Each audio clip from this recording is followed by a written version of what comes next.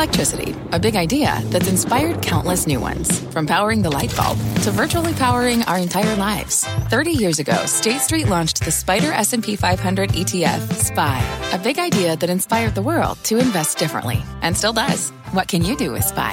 Before investing, consider the fund's investment objectives, risks, charges, and expenses. Visit ssga.com for a prospectus containing this and other information. Read it carefully before investing. SPY is subject to risks similar to those of stocks. All ETFs are subject to risk, including possible loss of principal. Alps Distributors, Inc. Distributor. Live from the NASDAQ market site overlooking New York City's Times Square, this is Fast Money. I'm Melissa Lee. Tonight's trader lineup, Guy Adami, Tim Seymour, Dan Nathan, and Brian Kelly. Tonight on Fast, the biggest bull on Wall Street says, let the good times roll. Wells Fargo's Chris Harvey sees another 8% upside for stocks by year end. He'll tell us how we get there and when he sees a record rally running out of steam. Plus, cyber stocks surging.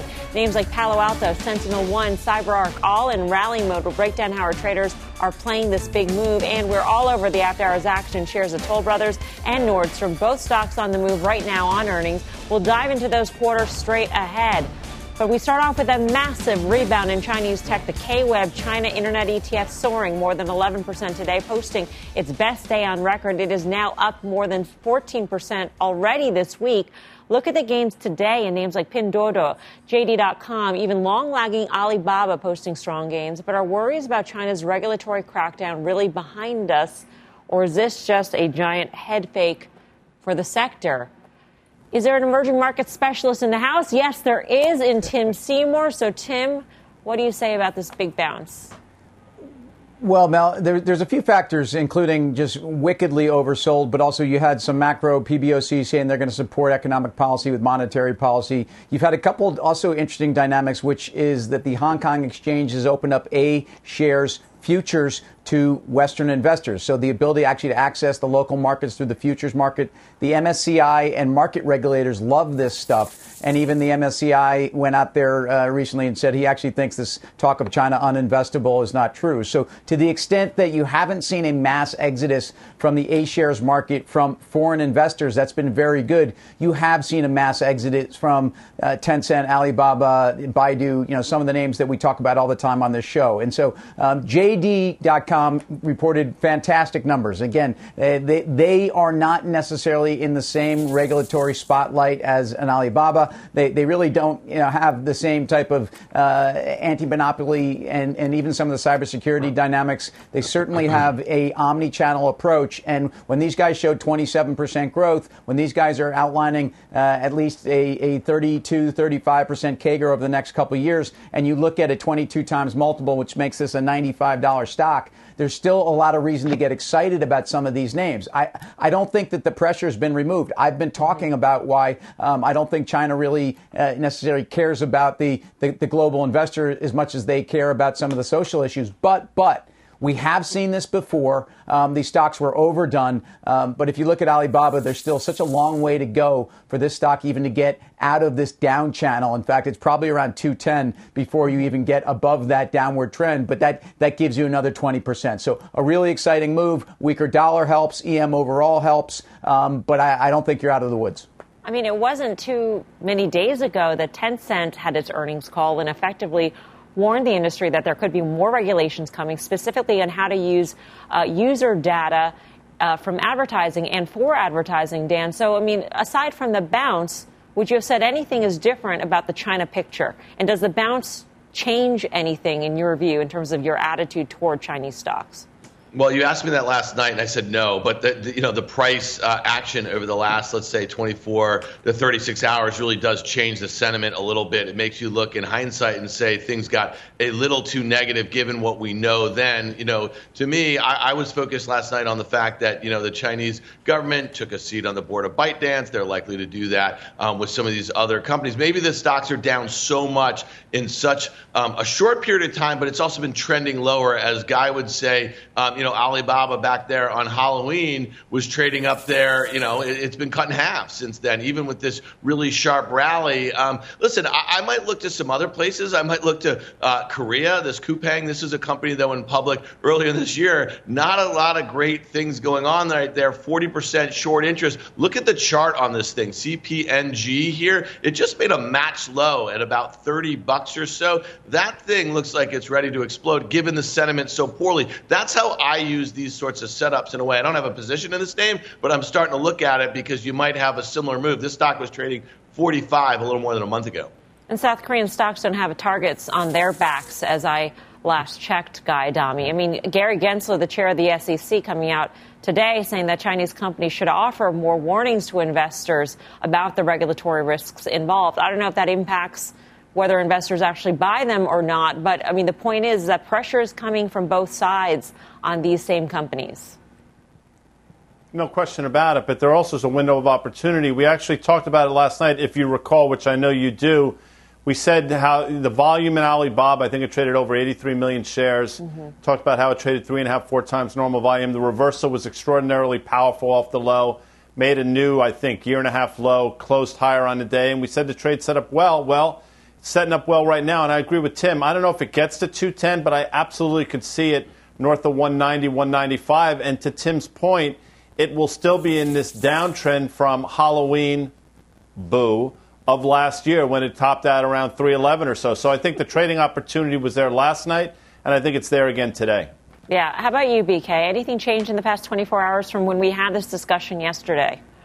No, not at all. So I think the difference here is whether or not you're a short-term trader or you're looking at the bigger picture. On the short-term, bear market rallies can be vicious, and you can make a lot of money on that, and that's what I think is what's happening in the stocks in particular. But when I look at China, to me what's going on is they had a housing bubble that burst during COVID. And typically what we've seen in Western capitalist societies, you bail out the companies, right? Well, China has said, we're not bailing out the companies. We're going to bail out Main Street. So why would I want to buy something that even the Chinese government, they're cracking down on it. They don't want to bail it out. I want to stick with what the Chinese consumer is doing. I still think China is turning. The announcement from PBOC that they're going to support credit growth for small and medium businesses, very, very positive. But I just think these big names, they're uninvestable for me. So again, I would play it via copper. I would play it via oil. Those are ways to play the China story and the China growth without actually having that kind of existential risk that you're going to wake up and the company has been liquidated or is at, a hat size in price. The consumer is an interesting angle to this China trade, Tim, but you have to be careful of what kind of consumer you're investing in, because it wasn't long ago either that President Xi came out with strong words about income inequality, effectively, sort of saying that the rich people have to give back more to society. Yeah, this common prosperity theme, and it's notable, and it's kind of it's a little surprising that someone like Jack Ma has been very silent during all this, when in fact there's an opportunity to actually give something back, and I've seen this in other emerging markets, and we'll call them oligarchs by any nationality, and in China there is an opportunity, I think, to show where there's maybe been some hubris here and a belief that you're above the state. You're never above the state in most of these countries, frankly, certainly not in China. Alibaba has $75 billion or so in cash. I think they will be paying into this common prosperity theme, and I think they'll do it happily. Tencent has already put $8 billion in, and I think they're going to pay the piper. The question is, does that take the pressure off for now? Do we now know whose boss? Has the ring been kissed, etc.? Again, I go back to JD.com, though. They've got 532 million active users. They gained 32 million. They had a record in the quarter, and we still think that there's a lot of room for them to grow. So at some point, managers say, oh my gosh, I didn't think it was so cheap I would ever see this stock here again. That's kind of what happens when you have earnings reinforcement and a company that, again, I don't think is as much in the crosshairs or the bullseye as the big three. That's why JD was up 15% today. All right, let's get more on the action we're seeing in China with David Riedel, president and founder of Riedel Research Group. David, great to have you with us. Thank you. You're a big believer in the long-term China growth story, and yet right now you are cautious. What will take China out of the penalty box, in your view? Well, I'm really cautious about these U.S.-listed Chinese names. Beijing has told us for years that that international investors are not allowed to invest in internet companies and telecom companies and so on and so forth. So we've created these structures, these VIEs, these U.S. listings of Cayman companies that point back to the company in China. And I just think that's a very dangerous place to be. We've been reminded by Beijing that they will crack down on some of these industries, for-profit education, now some of the data stuff that Alibaba and so on and so forth are exposed to. The China story is very strong, but U.S.-listed Chinese names is not the way to play it. So you like domestically listed A shares. Are there equivalents of some of these VIE Cayman companies listed in the United States in the A shares market? Or are you just saying that these A shares companies are better just because they can escape the regulatory headwinds? They can't escape the regulatory headwinds, but they're not caught in this crossfire between Beijing and Washington, D.C. The other side of the coin we haven't really talked about is the risk that's coming out of Washington to some of these Chinese companies on the audit front and potential delistings and so on and so forth. The reason I advocate for the easily accessible funds that own A shares is these are mid-market companies that are focused on the domestic business. They're just below the area where Beijing would be focusing a lot of their fire. So these are high-quality ways to play regional and national growth in China among consumers as well as in businesses. David, it's Tim. Great having you on because you know this market. And I brought up earlier, I think it's not nuanced that the Hong Kong exchange opened up A shares futures. They made the announcement on Friday, probably at the low of sentiment. What does this say about China's awareness of and their want to have their markets internationally investable, and that the MSC looks at this stuff and they actually like it? Does that change your view? It doesn't change my view. They want it to be on their terms. The problem has been that the listings that have come to New York have gotten out of their control. When Didi sort of gave them a stiff arm and went ahead with their listing in New York, that was a big red flag for Beijing. They don't like that kind of thing. They like stuff that's in their home turf, on their rules, on their grounds, in their markets. And that's where they're going to allow you to play. How does this all shake out in terms of, sorry about that, in terms of the VIE companies? I mean, if they change their structure, David, does that make you more willing to be an investor in a JD or a BABA? I mean, I don't even know if that's possible, or if the catch is out of the bag, horse out of the barn, pick whatever metaphor you choose. Yeah, you can't change your structure because it's illegal for foreign investors to invest in many of the fields and industries that these VIEs represent, full stop. So you cannot change it into a direct investment into something. So these things will delist in the U.S., they'll relist into Shanghai, and they'll be available there for people to buy on that side of the fence. Wait, you think that these some of the largest tech companies in China will delist in the U.S. and relist in Shanghai? I do. Wow. Okay. David, thank you. David Riedel. Thank you. Riedel Research. Tim, how would that look? That seems very drastic. Well, and will the train be leaving the station? I mean, I think if you think about Alibaba, by the way, the minute they got the local listing, it was an enormous, actually, catalyst to the stock. So local liquidity is significant in excess over where they are here. I think that would still, though, be devastating to these shares. I think also U.S. regulators have also known the point in which to push and where they've also backed off. So, look, anything can happen. David's got a very sober look at what ultimately is the bottom guardrail and the bottom line, I should say, for the Chinese government. I think these stocks stay listed. And I think for the near term, you are not going to see major Chinese companies sneak through the back door and try to list in the U.S. days before the Chinese New Year and big important events in the Communist Party. I mean, these were slaps in the face at home. These were major mistakes, and we're all paying the price. Are you with David, Dan, in terms of the notion that these major Chinese companies would delist in the U.S. eventually? Yeah, I have no idea, but I'll tell you this. If you look at the FXI, that's the iShares large cap, Chinese ETF, and you look at the top three holdings, and they are Alibaba, Tencent, and Meituan, and you look at their, 20-some% of the holdings, they're all listed in the Hong Kong shares, right? So I have to assume for some of those ETFs like FXI, that might be a really good thing, and maybe there's an arb there. We've got earnings alerts here on Toll Brothers. Let's get to Diana Olick, who's got all the details. Hi, Diana. Hi, Melissa. Yeah, Toll stock is basically flat in after hours as the nation's luxury home builder beat on EPS and came in right around revenue estimates. Net signed contracts for Q3 really stood out, up 35% year over year to a company high in both units and dollar volume. And backlog value was up 55% compared to Q3 of last year. The number of homes in backlog, 10,661, was up 47%. So quarter end backlog in both dollars and units, also all-time records. CEO Doug Yearley said in the release the housing market is being driven by many strong fundamentals, including low mortgage rates, favorable millennial-driven demographics, a decade of pent-up demand, low new home supply, and a tight resale market. He said, we expect strong and sustainable demand for our homes in the years to come.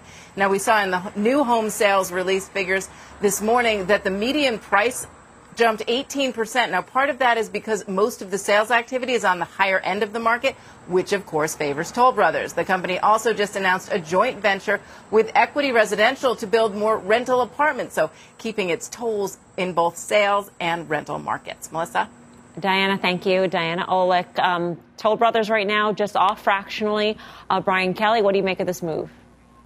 Yeah, it was down a little bit right on the initial print because it looked like it was a bit of a miss. But when you look into the underbelly of here, you find out that there is still very, very strong demand in this high end. So they have a conference call tomorrow at 8:30 a.m. So, you've got to wait until then to get all the information out. But in general, looking at this, it seems to me that all of the Zoom towns are still very strong. Guy?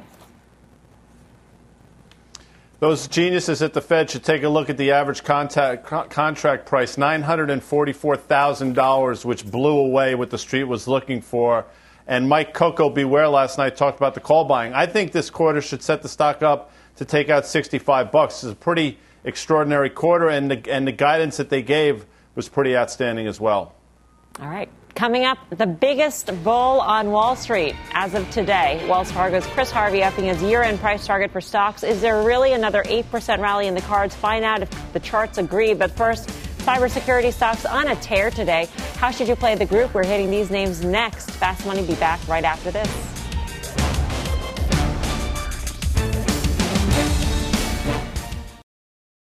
The spirit of performance defines Acura, and now it's electric. Introducing the all-electric ZDX, Acura's most powerful SUV yet. While what powers their cars may change, the energy that makes Acura never will. Crafted using the same formula that brought them electrified supercars and multiple IMSA championships, the ZDX has track-tested performance that packs an energy all its own. With a premium Bang & Olufsen sound system and up to 313-mile range on a single charge, and a Type S variant with an estimated 500 horsepower, the ZDX is everything they said electric could never be. It was built with the driver in mind, just like Acura's been doing since the beginning. We could talk all day, but the only way to experience this electric performance is to drive it yourself. Unlock the energy and order yours at Acura.com.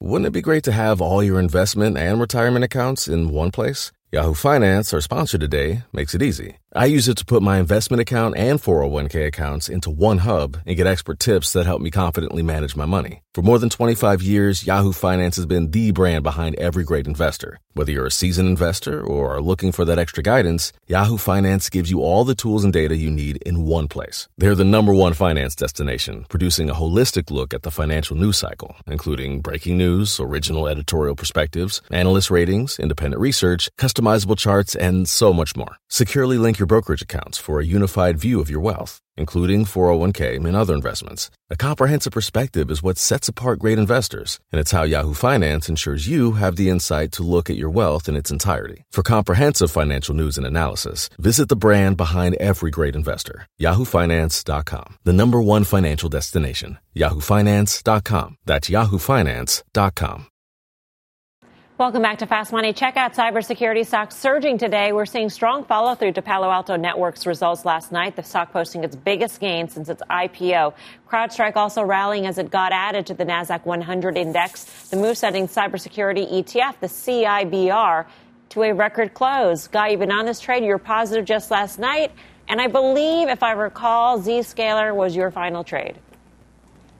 Look at you. I mean, it's unbelievable. It's like you pay attention, which is remarkable. Sometimes. Yes, it was, and it will. I think you stay with it in earnings on September 9th. And in terms of Palo Alto, it was a remarkable quarter. You saw a host of analysts, I think, raise their price targets, justifiably so. Now, in terms of PANW, traded about 10 times normal volume, obviously had a crazy move. So maybe you see a bit of a back and fill. But this move in the space is not over by any means, in my estimation. Dan, I think you're making an interesting point that if you're worried about a period in the markets where investors are going to scrutinize higher valuation stocks, that there might be some places in this sector, in the software subsector, which might be, good buys at this point.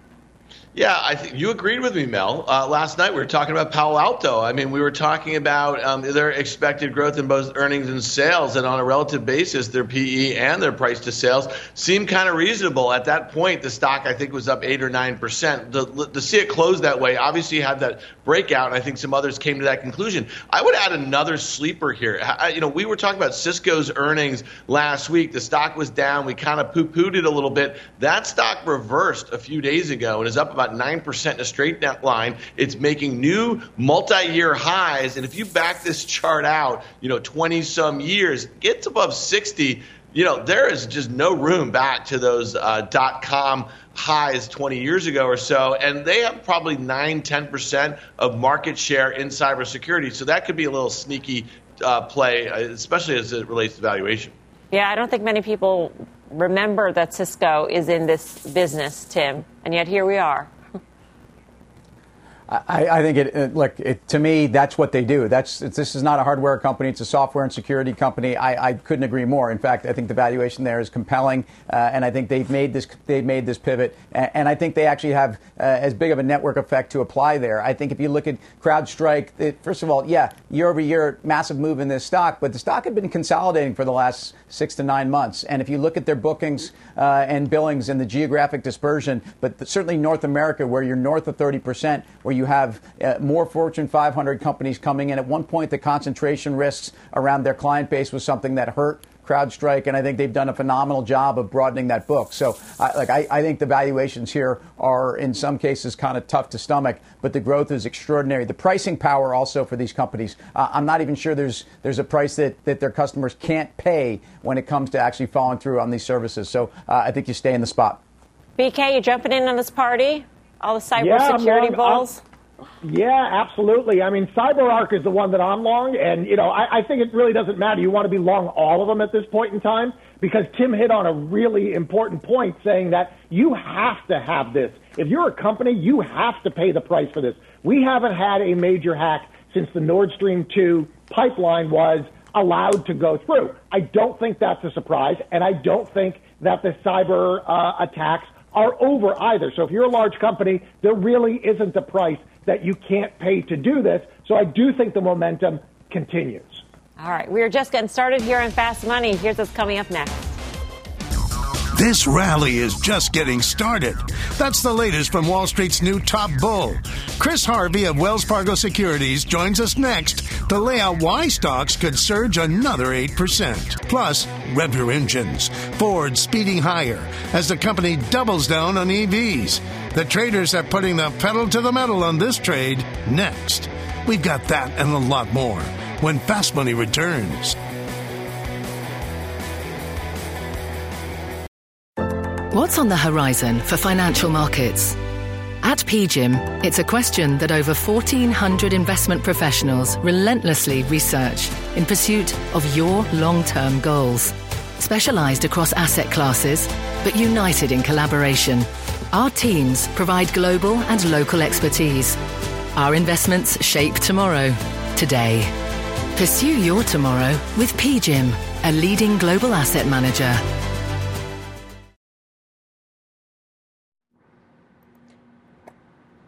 Welcome back to Fast Money. There's a new biggest bull on Wall Street. Wells Fargo Securities' Chris Harvey upgrading his year-end S&P 500 target to a new street high of 48.25. That implies nearly an 8% gain from current levels. The new call coming on a record day for stocks with the S&P and NASDAQ closing at all-time highs. Joining us for now is Chris Harvey. Chris, great to have you with us.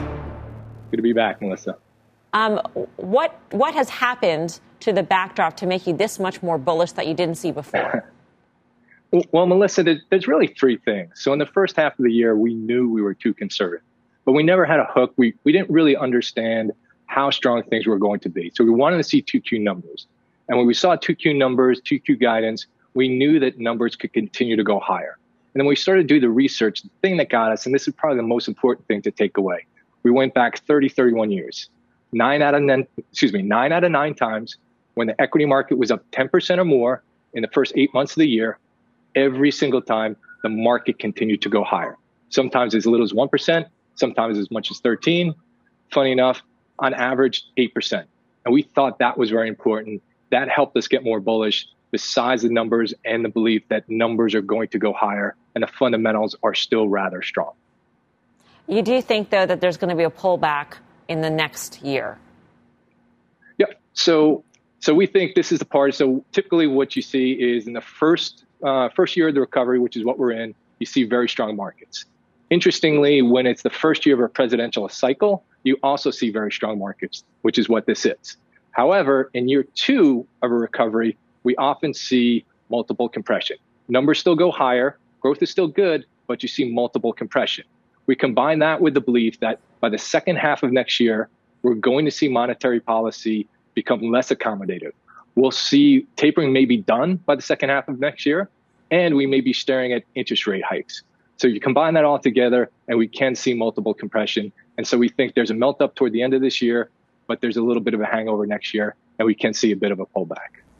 You mentioned your research in terms of the, at month 8, if we're up strongly, 9 out of 9 times, we finished the year higher. Did it change from the 7th month? And how much tighter does it get? 10 months in or 9 months? And I mean, it just seems interesting that you're like, okay, at 8 months, we're going to say this many times. I mean, the closer you are to the end of the year, Chris, the better the read on the year is going to be. No doubt about it. But that doesn't mean that equity markets are going to go higher. And what the takeaway is, we kind of say it in a number of different ways. The rich continue to go to the rich. What's happening? We have excessive monetary and fiscal policy on the table. We've seen that in other years. We see that in the first year of presidential cycle. It all makes sense. The other thing that we're talking about is we believe numbers are going to go higher. And the reason being is that the uncertainty about the economy, it's not so much demand side, it's the supply side. And the supply is beginning to work itself out. The kinks are beginning to get worked out. And that means, hey, we have price, we have volume, numbers or earnings can go higher. And that, what we've seen this year is price follows earnings. We've seen S&P revisions up about 20%. The market's up about 20%. So if we're right, we see another mid to high single digit EPS revision. And that puts us squarely into mid to high single digit returns for the rest of the year. Hey, Chris, it's BK. So I'm curious how this unfolds, because if everybody's thinking that the Fed's going to raise rate and the Fed's going to taper, then wouldn't the market start to price it in now? Why would this time follow the other? I mean, the Fed has been more transparent than they have in a long time. So why would this time follow that pattern? It seems to me it would just be priced in today. So BK, it's a great question, and I'll bring you back to, I think it was 2004, 2005. I remember Greenspan saying this, and I was scratching my head at the time. He was saying, as we start to take off, as we start to raise rates, there's still excessive monetary policy on the table. Even when we start to taper, and we haven't started to taper, and we do start to taper, they're still buying bonds, you're going to have more monetary accommodation than you almost ever had in the entire history. It's going to take a while for that to come off. And so it just doesn't turn overnight. The other thing that's happening is QE, in my opinion, and many other people's opinions, has repressed bond, has pushed bond yields down, and has helped flatten the curve. And a lot of people take that as a signal, the economy slowing down. We don't think the economy slowing down is temporary. We don't think the bond market signal is the traditional signal you typically get. And so when we see things normalize, we think that could be very helpful for the reinflation trade. And your top sectors are banks and capital goods. Chris, great to see you. Thanks for your time. Thank you. Chris Harvey, and you can read more about Chris's big call on CNBC.com/pro. So Chris sees another 8% upside for stocks before the end of the year. What do the charts say? Let's get straight to the chart master, Carter Worth, to settle the score. Carter, what are you seeing? I'm not sure I can settle the score, but at the end of a few charts, let's talk about the Wall Street convention of price targets. A few slides and charts. First, 1928 to present. That's all the data we have. What do we know? Markets are built to go up. They've gone up 63 years. They've gone down 31. The probability of being up, if you call that statistics, is 67%. More GDP, more Oreo cookies, more cars. Generally, we ascend. Slide 2, the median and mean gain. Well, the mean gain in any given year, 7.9%. The median, 11.1. You can see it there on your screen. So a chart of the S&P with a trend line. What do we know? Right now, we're up 20, so we're up double the median gain of 11. We're up 20. Were we to stay on this trend line, final chart, we would actually reach 49.50 and we'd be up 32%. So to go to 48.25, the level we were just hearing about, that would be up 28% for the year. Now, we've had drawdowns along the way. We haven't had a 5% drawdown plus since March. So can we extrapolate the trend? That's fine.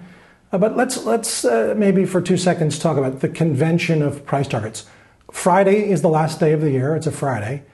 What's different about that day and the preceding Wednesday, the 29th of December, or the following Tuesday, January 3rd? There are 23 sell-side strategists, and their job is to do a lot of things, but one of them, which is silly, is to try to say where the wheel stops at 4 p.m. on the last trading day of the year. Not one person knows that. And to that extent, it is a silly Wall Street convention. What we do know is markets go up most of the time, and time is better spent, I think, and this is important to say, trying to find winners. All right. It's great to have you, because you just call it like it is. You basically said the whole thing is baloney. But going back to the trend line, Carter, you do believe that the trend line will remain intact? I think we break the trend line. That's always my bias. Down? I think you want to. Oh yeah, sure. Yeah. I mean, I think we haven't had a 5% plus drawdown since March. We're long in the tooth for that, and we're ever closer to that trend line. So a break of the trend line, if we 5%er, would take us below the trend line. All right, Carter, great to see you. Thank you, Carter Braxton Worth of Cornerstone Macro. God, wouldn't it have been great if we'd had Chris and Carter up at the same time, and Carter basically said what you guys do is just silly? That would be too. I'm surprised you didn't produce around that, because that's typically something that the producers of television, it's their want to do. But look, I mean, in this world, both Carter can be, I mean, both people can be right effectively, right? We could see this thing go up to 48.25 without question, just given the momentum the market has, and then you can see the pullback that Carter speaks of. I'll say this, in terms of sectors, I still think you want to be in the financials. I know Tim's talked about this. I'll let him talk about individual stocks. One name I will mention, though, I think Citibank is too cheap. I think Citibank should be trading tangible book, which is about $78. And oh, by the way, you get a little momentum, it will take out the highs we saw back in January of 2018, which I think is a little north of 80. So I think you can stay with the Citi trade here. I mean, strategists may be silly for setting price targets. Maybe we're sillier for talking about these price targets, Tim. But where would you go here in terms of our direction? Well, by the way, Carter, ever thoughtful and rational, just like the tone of his voice, and Guy, ever diplomatic. And I think to the extent that the financials have some room to run, especially in a world where, I think the low for yields has been put in for the foreseeable. I don't know how long, but I think I look at the dollar and running into some resistance. This is only a couple days, but arguably 93 3/4 to 94. You put in your 4.5% move. All of this will be supportive of cyclicality, and certainly banks, but also look at that move of the energy sector off the 200-day. So look, I think a move to 49.50 or whatever Chris is outlining cannot include any Federal Reserve. And that's the key here. And I'm not sure that's the Fed we have right now. They've certainly been guiding us in both directions. But I do think you have room for cyclicality and those that have underperformed drastically over the last 6 weeks. All right. Coming up, Ford driving higher as the company doubles down on its EV ambitions. The traders are kicking the tires on this trade ahead. But first, we've got another earnings alert for you on Nordstrom. The stock under pressure in the after hours on results. Got the full details when Fast Money returns.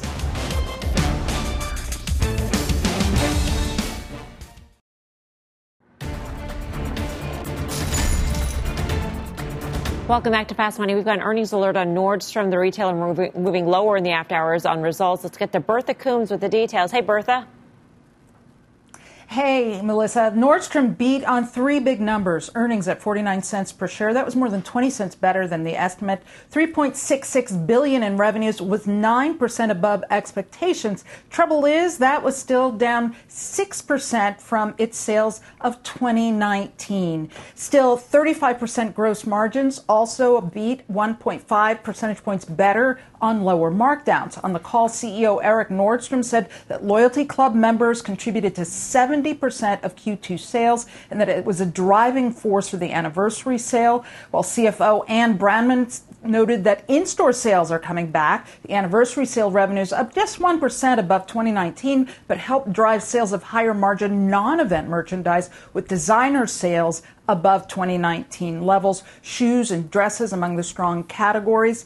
Expenses, though, also weighing. Brandman citing freight and labor cost pressures, though they are expecting that to continue. They also see sales momentum remaining strong and expect full revenue growth to be above estimates. But they talked a lot about it being potentially lumpy going here on out because the whole issue of supply chain is tough for them. They had to bring stuff in faster to keep things supplied for the anniversary sale, and they expect that to continue throughout the year, Melissa. All right, Bertha, thank you. Bertha Coombs. Brian Kelly, how do you parse out some of the details from this call? It's sort of a mixed bag here.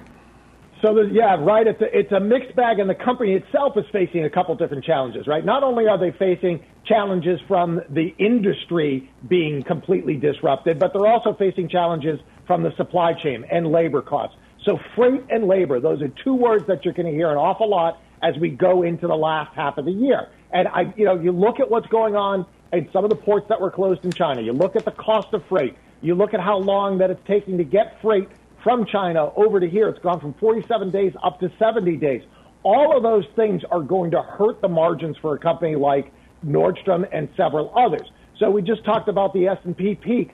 I wonder if, we think about what is going to be the catalyst for a correction in 2022, it actually might be this margin compression as freight and labor continue to erode the margins.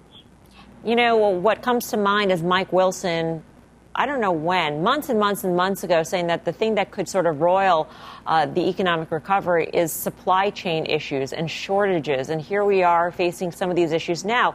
And Guy, the fact of the matter is you do have to start thinking about the holidays because of these supply chain issues in terms of getting your goods to make sure that you have them on time.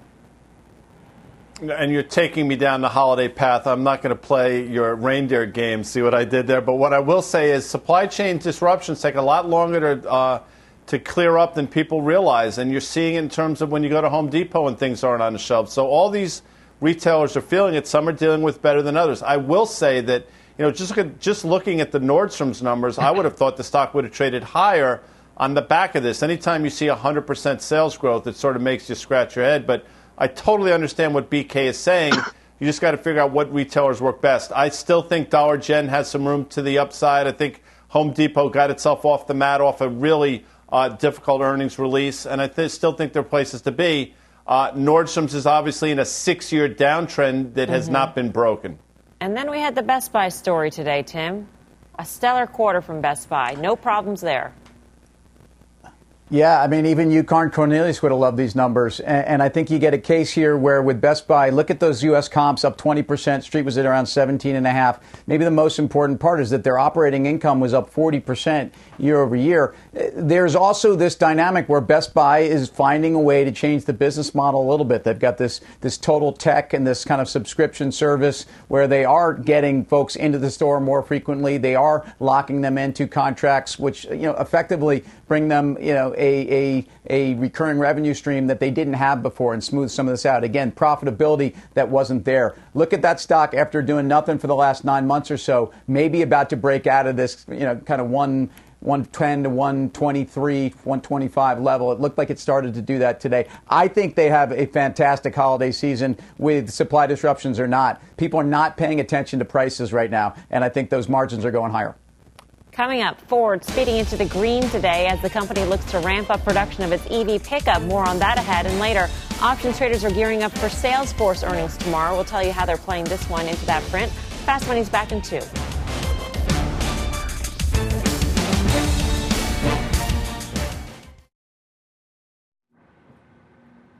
Welcome back to Fast Money. Check out shares of Ford revving up today. Sources telling CNBC the company is doubling its production target for the F-150 Lightning truck due to strong demand. Ford now aiming to roll out 80,000 of the full-size electric pickups a year by 2024. Dan Nathan, we've talked about the re-rating of Ford and GM for a long time, but this doubling production, that's a lot.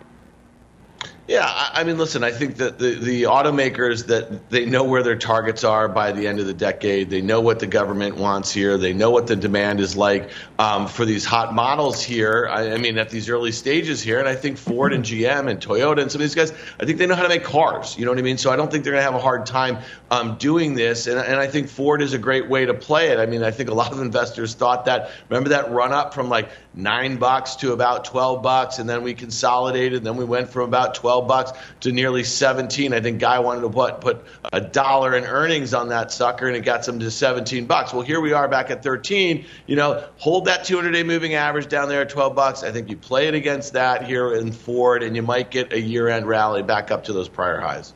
Let's just say, Tim, and Ford's ambitions are broader than the F-150, but let's just say it's the F-150.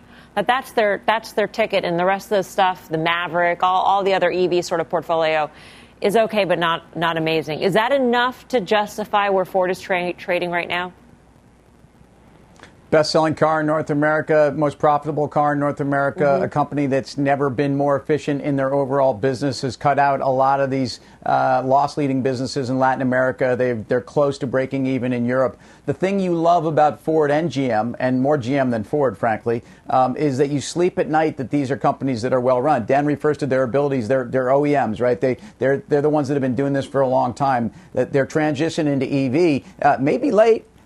Maybe, somewhat forced, but there's no question where it's going. And it gets back to companies, to me, on profitability. So, I think the leadership at Ford is about as tuned in as a management team there has been in a long time. And I love the way the company's running. These pullbacks of 25%, almost each to a T, on supply disruption dynamics aren't taking away from longer-term trends.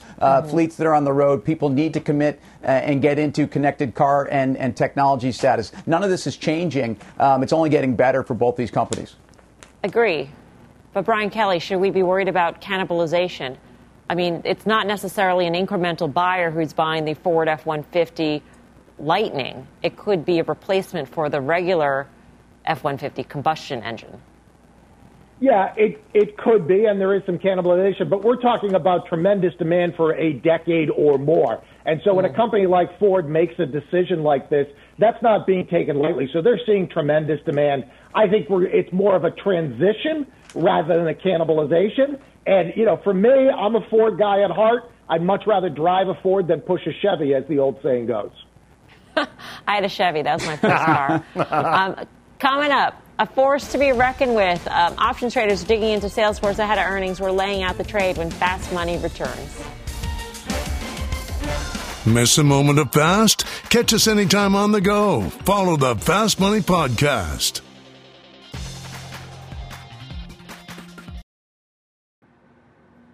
Welcome back to Fast Money. We are taking a look ahead to Salesforce earnings tomorrow after the bell. Mike Coe joins us now with a setup in the options pits. Mike, what are you seeing?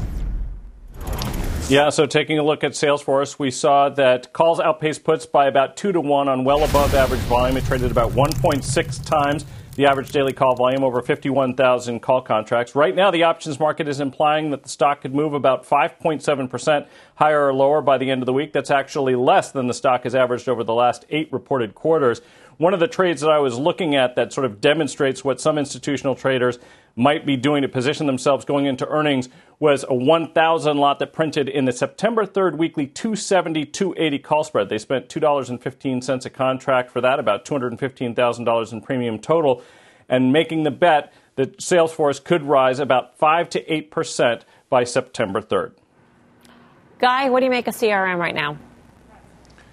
Well, as you recall, Dan Nathan called him one of the best-looking charts, and I got to tell you something. I think up to 284-ish, which was the high this time last year, is probably going to happen. Mike points out the implied move. I think it gets there, but I think once it gets there, it fails. So I like what Mike is selling. I like what Dan said, but I think both of them may submit. I might wind up being right on this sucker. Dan? Yeah, well, I mean, listen, it looked like it was about to break out of this range it's underperformed many of its SaaS peers here. We have this earnings event. That less than 6% implied move. If you want to make a directional bet here, you're actually risking about less than 3%. So, if you think they're going to beat and raise and they're going to talk about the integration of the Slack deal, and there's going to be a lot of good things to say, I suspect Benioff will be on Kramer and all that stuff. I mean, a 3% at the money bet to bet into this thing, it makes a lot of sense to me if you're bullish on the name. Tim, do you like Salesforce? I do. The question we've been asking about other software companies, when Salesforce actually relatively cheap to peers, is what's the multiple, what's the market cycle, and there's been a time to own these stocks with both hands. It's had a decent run. Dan's pointed out the risk reward there. I think you've got a case where on the integration and the platform and essentially the enterprise effects of the size of this $200 billion business and how they've been able to absorb all of these acquisitions, it's compelling on the margin. And I think largely they're going to continue to be a leader there. Yeah. Brian Kelly, be interesting to see what they say about enterprise also in the conference call. Yeah, I mean, listen, this goes into the whole thing of there's going to be a hybrid workforce. We know that. That's going to be a sustainable trend. I am not going to bet against Mark Benioff when it comes to this type of sustainable trend. I also want to see how that Slack integration, what they're saying about that could be a catalyst as well. So I like this trade. It's got the momentum, so I would stick with it. All right. Mike Koh, thank you. For more options action, be sure to tune into the full show. That is Friday, 5:30 p.m. Eastern Time. Up next, we've got your final trades.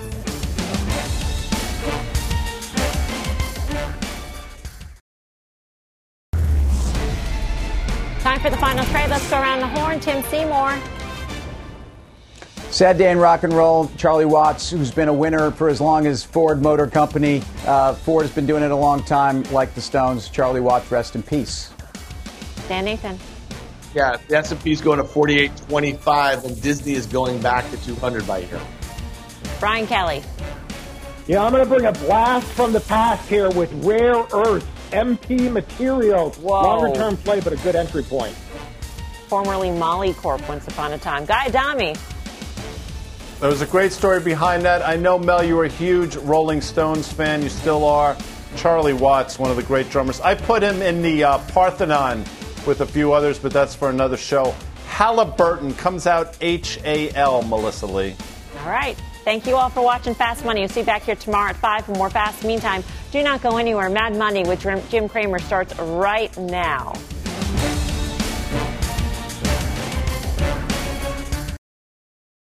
This podcast is supported by FedEx. Dear small and medium businesses, no one wants happy customers more than you do. So you need a business partner just like you. Like FedEx, who understands your passion for serving your customers because they have the same commitment towards you. That's why FedEx offers you picture proof of delivery, packageless and paperless returns, as well as weekend home delivery to 98% of the U.S. on Saturday and 50% on Sunday. See the FedEx service guide for delivery information. What's more, FedEx Ground is faster to more locations than UPS Ground.